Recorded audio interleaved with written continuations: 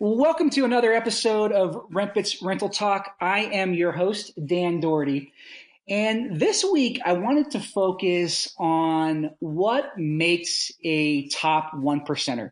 And specifically within real estate, how do you become a top 1% seller within your market? And I am very happy and excited to announce that we have Mike Fava, who is a top one percenter of Pinnacle Estate Properties, on the line today. Mike, thank you so much for joining us. Absolutely. Thanks for having me.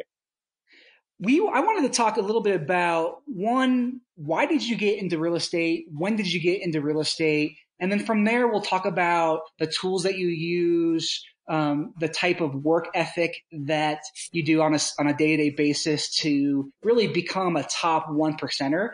But what got you into real estate to begin with?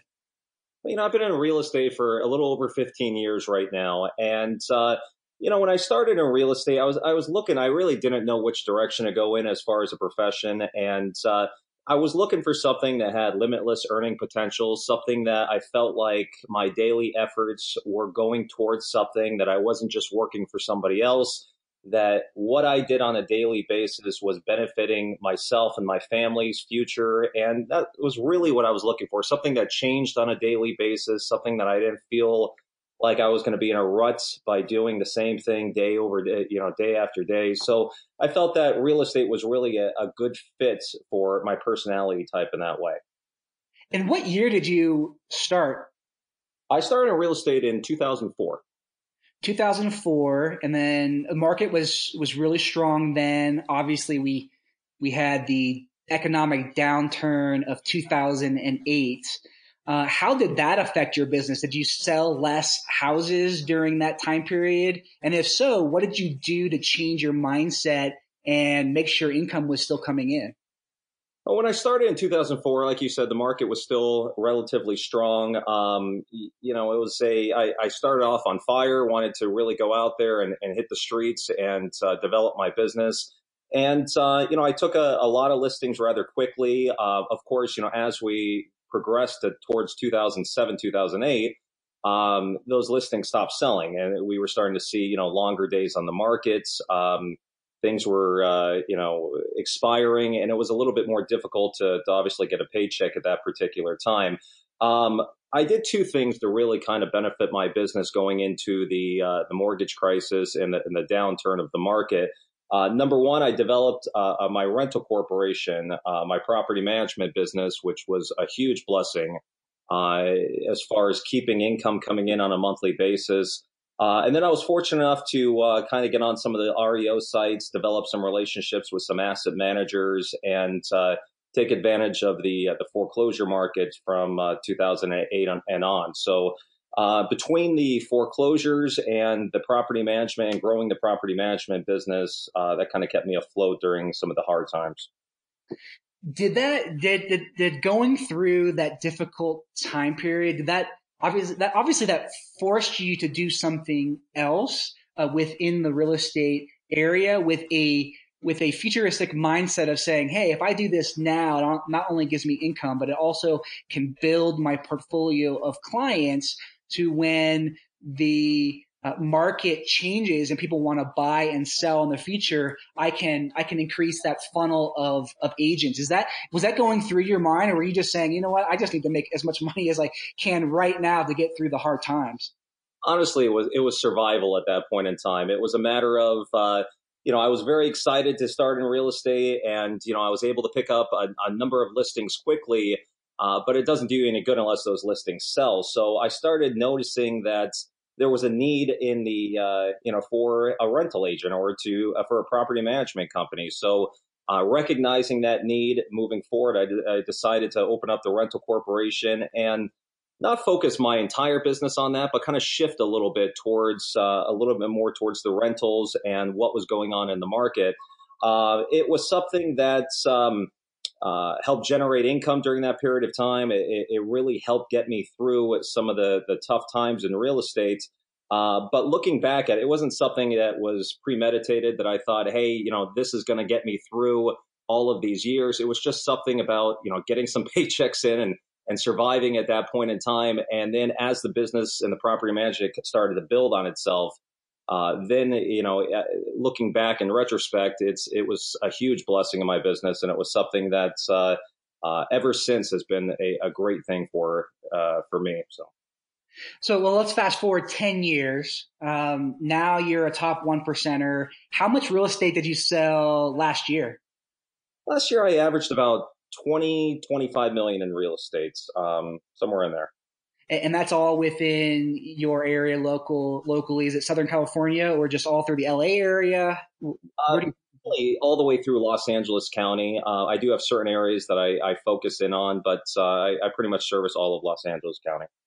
and then each year, has that been going up? Do you expect that to be higher this year, or are you starting to see a slowdown within the market? There are some years that, those numbers have been higher depending on, what's been going on in the market and, of course, how quickly these properties are selling. And there's years that it's slightly lighter. I mean, it just depends on the particular year. But, I've been able to stay pretty steady right around 20 to 25 million. I always try to build on that. I always try to push those numbers higher. And, this year it's been a very, very blessed year as well, and I'm hoping to exceed what I did last year. Well, and that's obviously tough to do, specifically in a market that has lots of competition, lots of brokers, lots of real estate agents.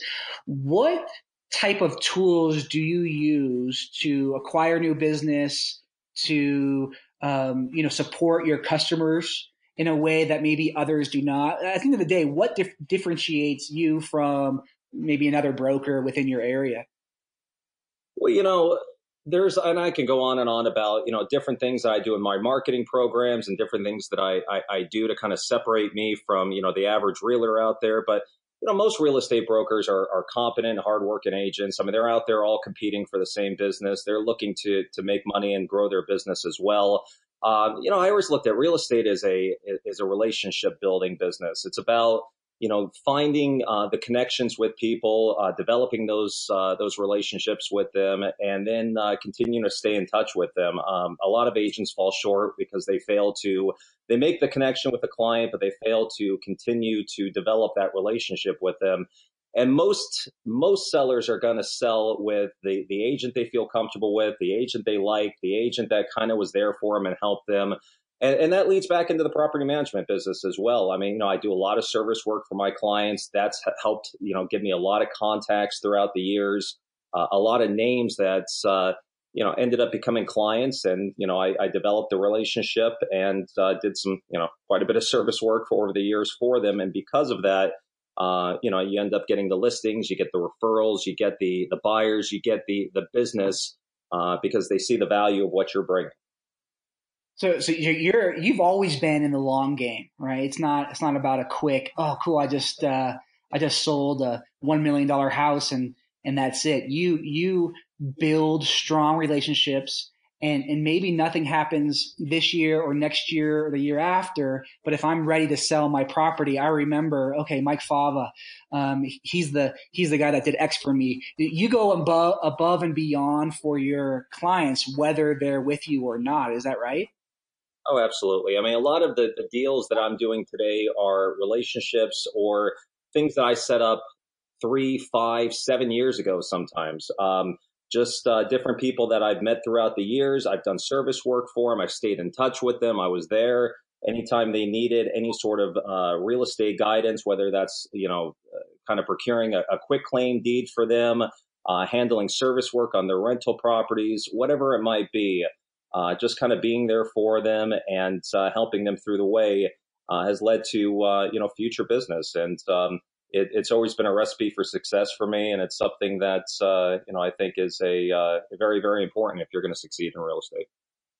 And is there a specific market that you go after? Is it the luxury market? Is it the low income? Is it the real estate investment market? Is there a specific niche that you focus on? I mean, I think it's important to have a healthy combination of everything. I mean, agents should be versed in every part of the business, whether it's REOs, short sales, probates, rentals, the high end market, the low end market. When I pick my different areas, I try to have a good mixture of middle income type of houses, and then the high end stuff as well. If you go all high end, the turnover tends to be a little bit slower. You don't really pick up as much inventory of properties on a yearly basis, but you don't want to go too low on the properties as well, because it really doesn't bring you as much income. So I like to have a healthy mix of the high income properties and then some of the mid income properties as well.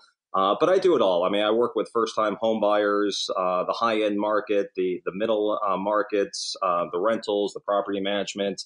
If somebody has a need for a short sale, I mean, it's not so prevalent anymore. But in the past, I mean, I always looked at it as important to be involved in all aspects of real estate and to be educated in all aspects of real estate. And does the way you market those properties, are those different? Meaning, do you market a luxury home for rent different than maybe a $250,000 house for rent? And if so, what's the most unique marketing technique that you have used that actually yielded results?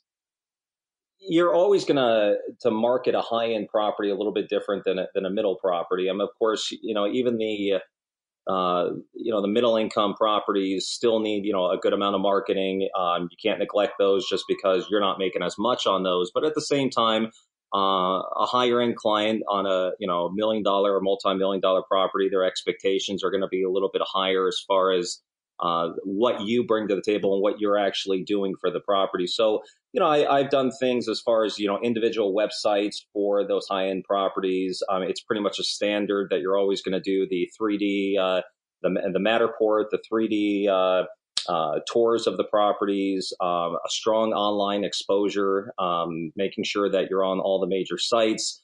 That the pictures look crisp. You're not taking the pictures yourself. You have the photographer with the right lighting going through, getting the best possible shots for those properties. So, really you're gonna handle it a lot different than the middle property. But I mean, it's important to present those properties in a professional manner as well. And what gets you up in the morning? What motivates you? Why do you do what you do and go out and talk to clients and sell properties? Is there anything that in the back of your mind or in the forefront of your mind, what motivates you to do what you do on a daily basis? What motivates me? I mean, I would say, as funny as it sounds, probably fear. I mean, fear that if I don't get up in the morning and I don't hustle and I don't go and get my name out there and I'm not growing my business on a daily basis, there's going to be 100 other agents behind me that are willing to do that. They're going to get up, they're going to hit the streets, they're going to hit the areas that I'm working and look to pick up the market share that I'm after. So, it's the fear of maintaining my areas, maintaining my market share, and growing my business daily. I mean, but real estate is really a business of daily routines that end up benefiting you down the road. So if you're not doing those daily routines and you're not making it happen on a daily basis, you might be fine now, but 6 months down the road, a year down the road, you're definitely going to feel that. If I was a new real estate agent or looking to get into the industry or start my own property management company or whatever it might be, what is one thing that you would recommend to me to be successful? You have to be in control of your money. The fact is in real estate, especially when you're starting off, paychecks can be far and few between. You have to be in control of your money. You have to be able to budget your money on a monthly basis to make sure that not only are you covering your monthly expenses, but you're putting a healthy amount of money back into the business, making sure that every month that you have marketing materials going out. I mean, real estate's an expensive business, anywhere from MLS dues to NAR dues to marketing properties on a monthly basis to marketing yourself on a monthly basis. It can cost quite a bit of money. So making sure that you're budgeting correctly, that you're constantly putting money back into your business to grow is essential. And there's been a couple of tools that have helped people that I've seen. It's helped me as well. I mean, there's different sites like there's an app called Acorns, which for every time you swipe your debit card or your credit card, it rounds up to the nearest dollar and it takes that money and it puts it into a side account for you. And I've used that, apps like that in the past to kind of put money away to make sure that there is money going towards marketing for the back end of the year, or during the holiday season, because things get a little bit slow during the holiday season, but that means that's your opportunity to really get your name out there and to grow your business during the slow times. You really have to take on the costs of marketing a property for an owner. And in some cases, that owner may not sell the property or maybe elects to rent it out. Are you out that money of marketing it? Absolutely. If you take on a listing, of course you have a specific listing period. But if you put that money into it and you're not successful in selling the property, it's at 100% loss. The property management business does help with that, because if they do decide to rent, a lot of times you can kind of transition and at least make back your cost on the rental side. But it's a driving force. I mean, you're putting out sometimes thousands of dollars, especially on the high end properties, in order to market these things and get them sold. And if you're not successful, you're going to lose money on What's the craziest thing that you've ever seen over the last decade plus of being in real estate, whether it's showing a place or what? Is there anything like a crazy story you could tell us? It's I was a REO agent for a number of years, handling foreclosures for the banks. So I mean, I saw some wacky things during the down markets. So some crazy stories about that.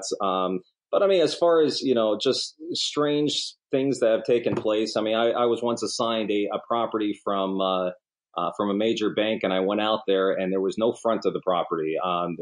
They told me your job is to go out there and secure the property, make sure that nobody can get in. But there was no front, there was no walls, there was nothing. So when you stood at the street, you could look directly into the property. So it's kind of an odd thing to ask you to secure a property that has absolutely no front to it. That was kind of a strange thing. I showed a property the other day that had a bat in it that flew at me. That was an interesting situation. So, just over the years, I mean, you see some crazy things in real estate, especially in property management and REOs and foreclosures. You see some strange things take place, but lots of stories, lots of funny stories with it. But just you know, fun stuff. That's I can only imagine the amount of properties you see, and maybe specific areas are different. But my wife and I watch Flip and Flop, and they focus on really the stuff that no one else will buy. And I think they had some really crazy stuff like hoarders, like someone was living in the house that wasn't supposed to be there. Lots of really, really crazy things that they were seeing, and I'm sure a lot of agents see something similar, especially in the lower end stuff. We only have time for one more question, and I want to leave the audience with your thoughts on where you see the industry going in the next couple of years. Do you see it softening in specific areas? Do you not see it softening? What are your thoughts, and leverage data if you can, on where you think the market is going in the next couple of years? I mean, I started seeing over the last few months, there has been a softening in the market. I'm seeing, a higher inventory of properties, more price reductions, quicker price reductions from sellers. Properties are sitting on the market for definitely more days on the market than before. I think that's going to continue going into 2019. I don't think it's going to be anything drastic. I don't think it's going to be, like the mortgage crisis of 2008 by any means, as far as a downturn. But I mean, this is healthy for the market to do this. I mean, really, it's had a number of years of exhausting itself, and the price is going up, and it's only healthy for a natural downturn at this point. With rates going up, for the market to kind of take a breather and stuff. So, I think that this is a great opportunity for agents out there to reach out to sellers that have been kind of on the fence, that didn't know whether or not they should sell their property. This is a great opportunity to put their house on the market before you start seeing more of a downturn on the market or pricing. And it's a good time to get buyers out there and to start getting them, locked down on a property and get a rate lock, so that they could take advantage of where the interest rates are right now. Because I feel interest rates are going to go up more. I think that the market will trend down a little bit more. But I think that's, it's only natural for that to take place based off of what's gone on over the last 10 years. That's great advice. We're out of time. Mike, thank you so much for joining us. Absolutely. Thank you.